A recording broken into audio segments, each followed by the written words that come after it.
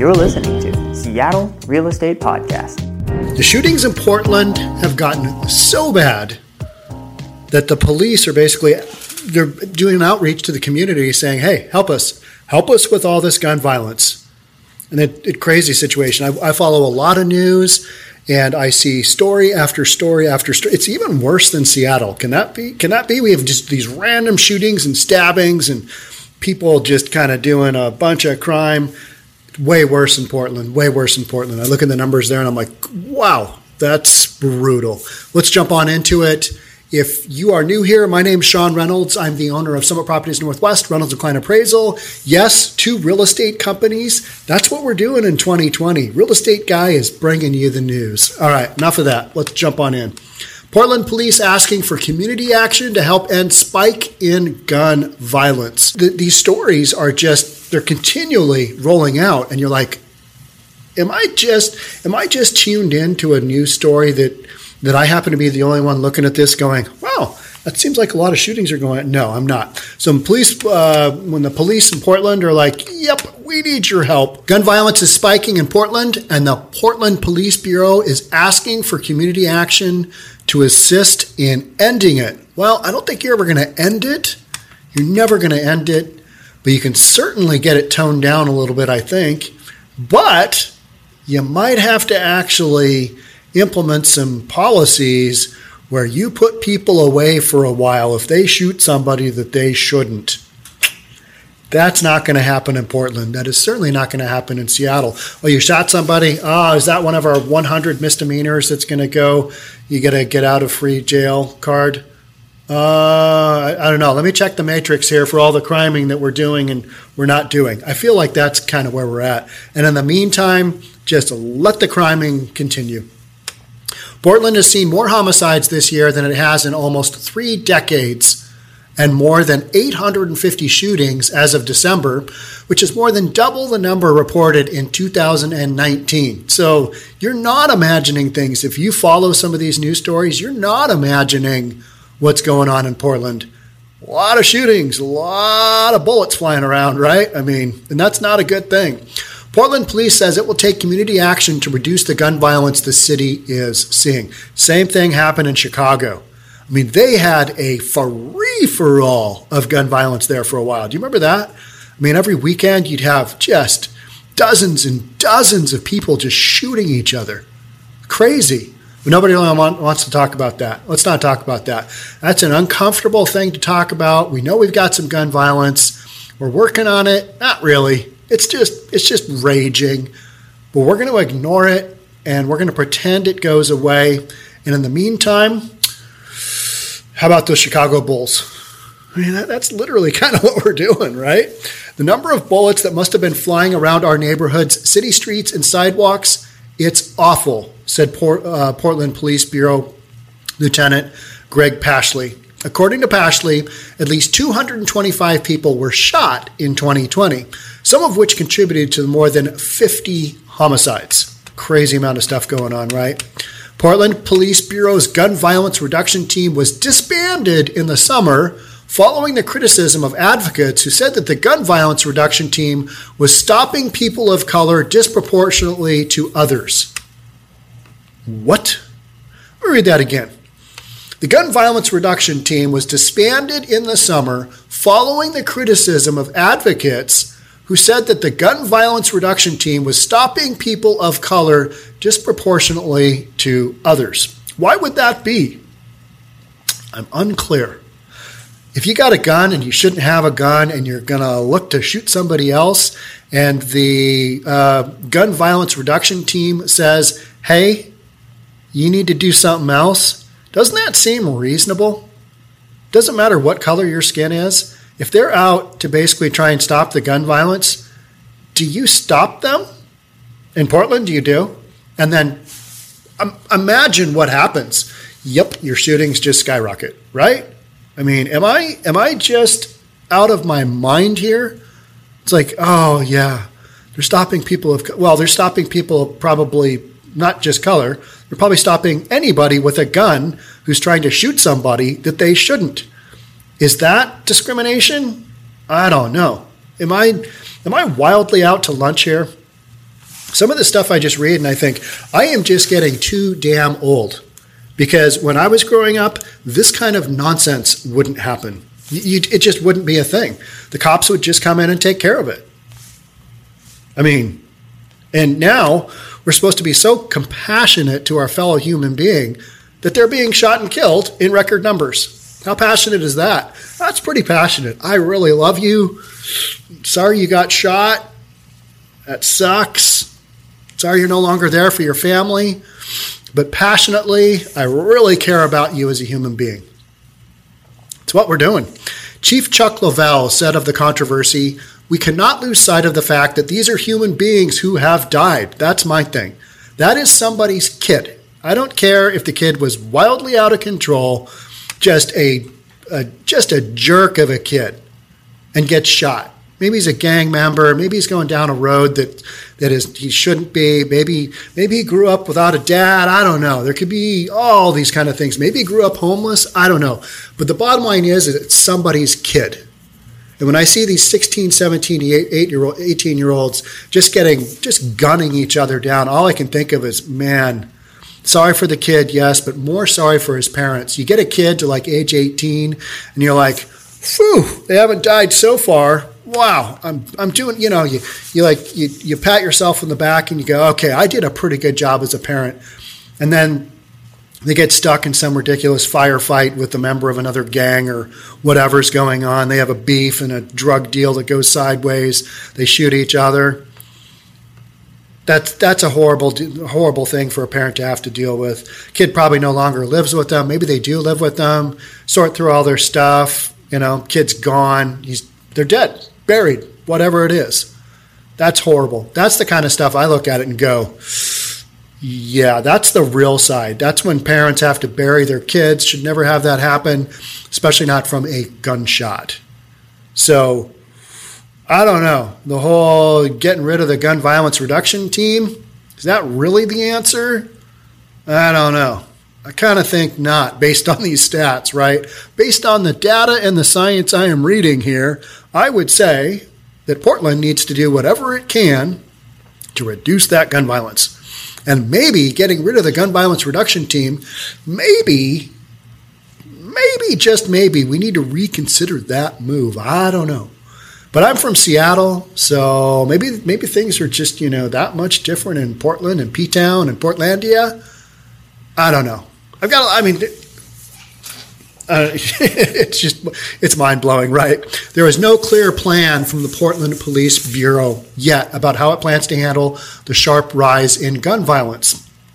Social services, government organizations, non-government organizations, church-based, so that many people feel as if they have support and options other than to act out violently, said Pashley. That's what we're doing. Social services, government organizations, non-government organizations, church-based, so that people feel as if they have support and options other than to act out violently. That's not going to cut it. I'm sorry, that's not going to cut it. You're going to have to put the fear of God in people. All right, if I take out this gun and whack another human being, I'm going to do some real time. That's the only way I see this going down. I mean, social support, yeah, I'm all for that. Am I all for families being together and parents taking responsibility for their kids' actions up until a certain point, and then you hope that your kid's a good part of society? Yeah, that's the way it should be. But it's not going that way in Portland, is it? So what can we do? I think there needs to be repercussions if you run around and crime somebody. I think there is. But we're going in the wrong direction. Me being here from Seattle, man, I have no place to talk, do I? Sean, what's your city up to? We're just taking a whole bunch of misdemeanor crimes, and because we don't want to have those as stats on our books, and we don't want to really house those criminals in our jails, and we don't really want to bog the system down, and because we're so compassionate, we're just going to take all those crimes and give people an excuse to get out of prosecution for those crimes. That's what we're doing. I mean, it's happening in Seattle. We're talking about it as if, all right, yeah, this is probably going to go down. And the sad thing is that we are already doing that here in Seattle. Prosecutors, they're not really prosecuting much. Judges, a lot of judges, yeah, you shot somebody, hall pass. Yeah, and I'm going way over the line there. Shooting, typically, that falls into a category of, you might face some repercussions there, but they're not nearly what they need to be, because clearly there is no reason for people not to run around and shoot each other, because if there was, I think you'd see some of those numbers start to drop a little bit. Sergeant Kenneth Dulio worked on the gun violence reduction team for 19 years before it was disbanded. He said that many shootings are gang-related and sometimes innocent people are caught in the middle. And that really sucks. That's just, it's brutal to see. They're all connected, and some of these connections don't just go back for like a few weeks or a few months. They go back years and years, talking about people shooting each other. They've got beefs. Beefing is happening, right? So Portland Police is asking for a community effort and action to help end the gun violence that's basically taken over their streets. Now, is this all of Portland? No, absolutely not. It's just like Seattle. It's just like a lot of major towns. It's in concentrated areas. Unfortunately, typically low-end neighborhoods, lower socioeconomic, and that's why I think a lot of times you're seeing, all right, you got the gun violence reduction team. They happen to be in areas where they're trying to head off a lot of the shootings. And guess what? There are people of color involved. So that's kind of the hard reality, is that that's where they're focusing, not because they're trying to identify minorities and people of color, but because that is where these efforts are needed. You come out to the suburbs. I live 8 miles outside of downtown, probably 10 miles outside of downtown Seattle. It's not a very long drive for me to get into downtown Seattle. Pretty quick trip across the bridge. But there is no reason for police to do an outreach program in the city of Bellevue, in my neighborhood, because we don't have any shootings. We just don't. And when we do, the police are all over it. I mean, they are Johnny on the spot. Just, all right, what's going on here? We do not want this to take over. That's how politicians handle it in most cities. And that's why I think there's so much interest in a lot of the stuff that I report, because I kind of report on that. That's a pretty grungy story. That's a pretty controversial topic. Nobody else is talking about it. I'm a real estate guy. I have no affiliation. I'm not even affiliated to a big brokerage. I have my own brokerage. So I just talk about stuff because basically there's no corporate to tell me that I can't. So I find stories that I think you guys will find interesting, that I find interesting, that tell a narrative, that tell a story. And the story right now is that gun violence in Portland is off the hook. And I would say it's off the hook in Seattle, and it is to a certain extent. But what I'm seeing more and more in Seattle is just hand-to-hand combat stabbings. Just seeing that. And it's like, what is up with that? You got to get, in order to stab somebody, you got to get up pretty close. I mean, way closer than you need to with a gun. And it's kind of shocking that we're talking about crime like this, like, shooting versus stabbing. But that's literally what it's come to. And in downtown Seattle, when I was growing up, and I'm doing my old man thing now, when I was growing up, if you had a stabbing and it made the news, that was kind of a big deal. Now, so much of the crime was just underreported then. Now we've got crime blotters from the police department. We've got Officer Rick Johnson tweeting out from Seattle Patrol. He's doing that. Washington State Patrol. You got a tweet. You got a Johnny on the spot Twitter guy identifying what's going on, giving people information that's really super helpful. And so we're all aware of these news stories as they go. And so you can't really hide the crime that's happening. You can't hide the shootings. You can't hide the stabbings. You can't hide the robberies. You can't hide the arson. It's all out there, and we can all see it. So I am following Seattle, Portland, San Francisco, LA, and I think I got another big city in there. Maybe it's Washington, D.C. I'm following storylines from all those cities just to kind of see what's going on. Is Seattle this bad? Is Portland this bad? Or are all these cities kind of having the same crime wave?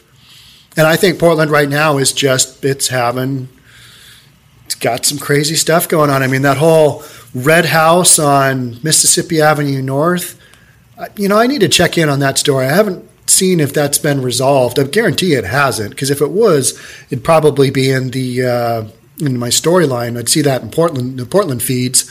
But just the fact that happened, and it became a big national news story, just that kind of craziness, because essentially what it was a family that didn't pay their mortgage, got their house, foreclosed on. They lost their home, and then they just stayed there.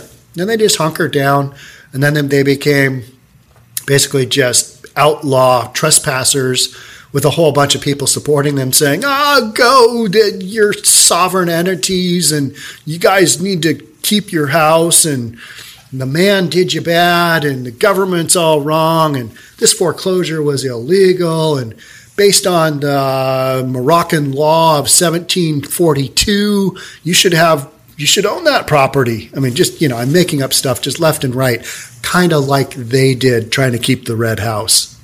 That's my point. Because that was just a train wreck. But you see what's going on in Portland with their federal buildings. Do you remember this past summer when we had oh my gosh, there's unmarked cars. Federal officers are coming in and they're just sweeping people off the streets left and right. They're taking people willy-nilly. They're just kidnapping people off the streets of Portland. Do you remember that news story? And I remember looking at that going, well, you've got the protesters, and they are all amped up to hammer on the federal buildings night in and night out. Like 150 straight nights, the protesters in Portland just beat on the federal buildings. So at some point in time, got a few more federal officers sent in, and guess what? They've got cameras. These are big, tall buildings. They're big high-rises, probably more like mid-rise. I don't know, 25, 30 stories. And they've got cameras up in these windows, and they're pointing down at these jerk-offs trying to destroy a concrete building. They've got footage.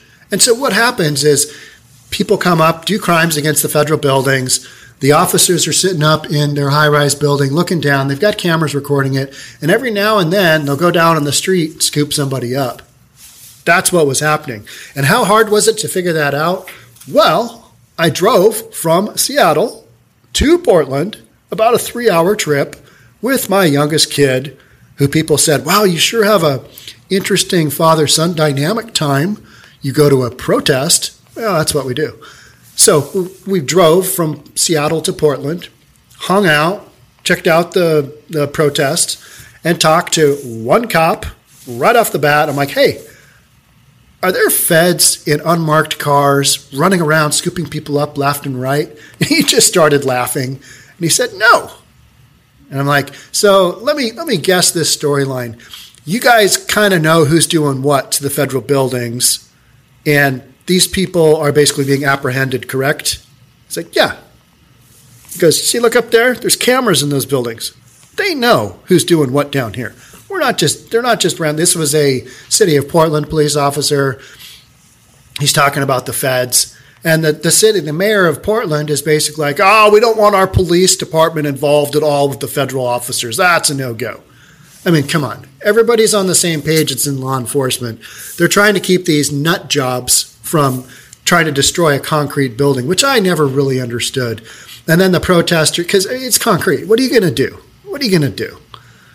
And you're going to try and, I don't know. They even put fire retardant material on the concrete, on the stucco exterior, whatever it is, because otherwise these people, they try and burn a concrete-clad building. I mean, it's just whatever the siding is. It's not wood. How about that? They don't make wood high-rises. They just don't. And so you're watching all this happen, and you're going, this is wild. Somehow this is progress. Somehow this is really making a difference, hammering on a federal building, night in, night out.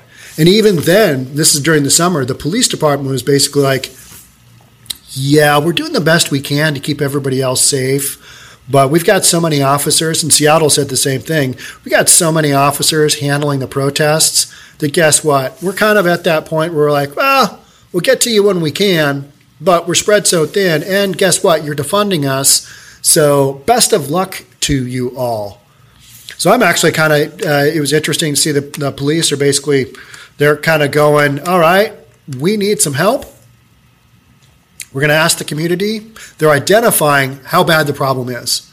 If the community doesn't step up, figure something out, which they won't, this kind of thing, it'll just keep going. It'll just keep happening. Just like the same nonsense here in Seattle. It'll just keep going. And it'll provide enough of a train wreck where I think we just passed, 38,000 subscribers on YouTube. Thank you for everybody who subscribed. It's been just a wild ride. I never had any subscribers as a real estate guy talking about what I really know, which is real estate. But let's be honest, real estate is boring. I mean, like, put me to sleep boring. I'd like to talk to you today about eminent domain and possibly eviction protocol. I mean, good Lord, that is boring. Instead, we're talking about criming and shooting and protesting and all this good stuff, right? I mean, CHOP. Who doesn't want to hear about CHOP? I mean, one of the live streams I had, and I've talked about it before, I had like 24,000 people on a live stream. And I was like, I'm a real estate guy. I got 24,000 people on a live stream. What does that say about anything? It was just kind of one of those funny moments where you look down and you go, oh my gosh, that's pretty wild. What are we doing here? What am I doing? What is going on? How did this happen? How did I get here? One of those moments. And then I just kind of kept doing it and kept covering CHOP, and now I cover gun violence in Portland. It's just where it's gone. So thanks for subscribing. Thanks for getting us to 38,000. But I think at the rotation we're on right now, we'll be at probably 100,000 in not that long. And that will be weird. That'll be weird. It'll be really, really strange to see that happen. But that's kind of the trajectory we're on. Maybe it's a couple months from now. Maybe it's 6 months from now. But in the meantime, what I do is just keep doing my reps. And what do I mean by that? I keep putting the time in and putting the podcasts out. That's what we're doing.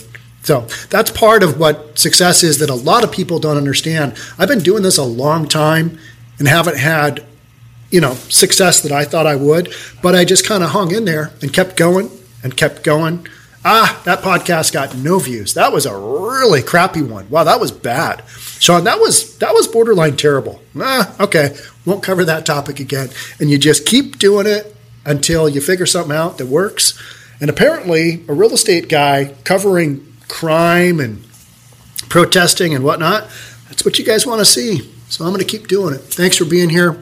Thanks for being part of this program. I'm going to go do another one. I've got another hot topic coming up. It's a pretty good one. I think you'll like it. All right. I'm not going to spoil it, but I'll see you guys in the next one. Bye for now.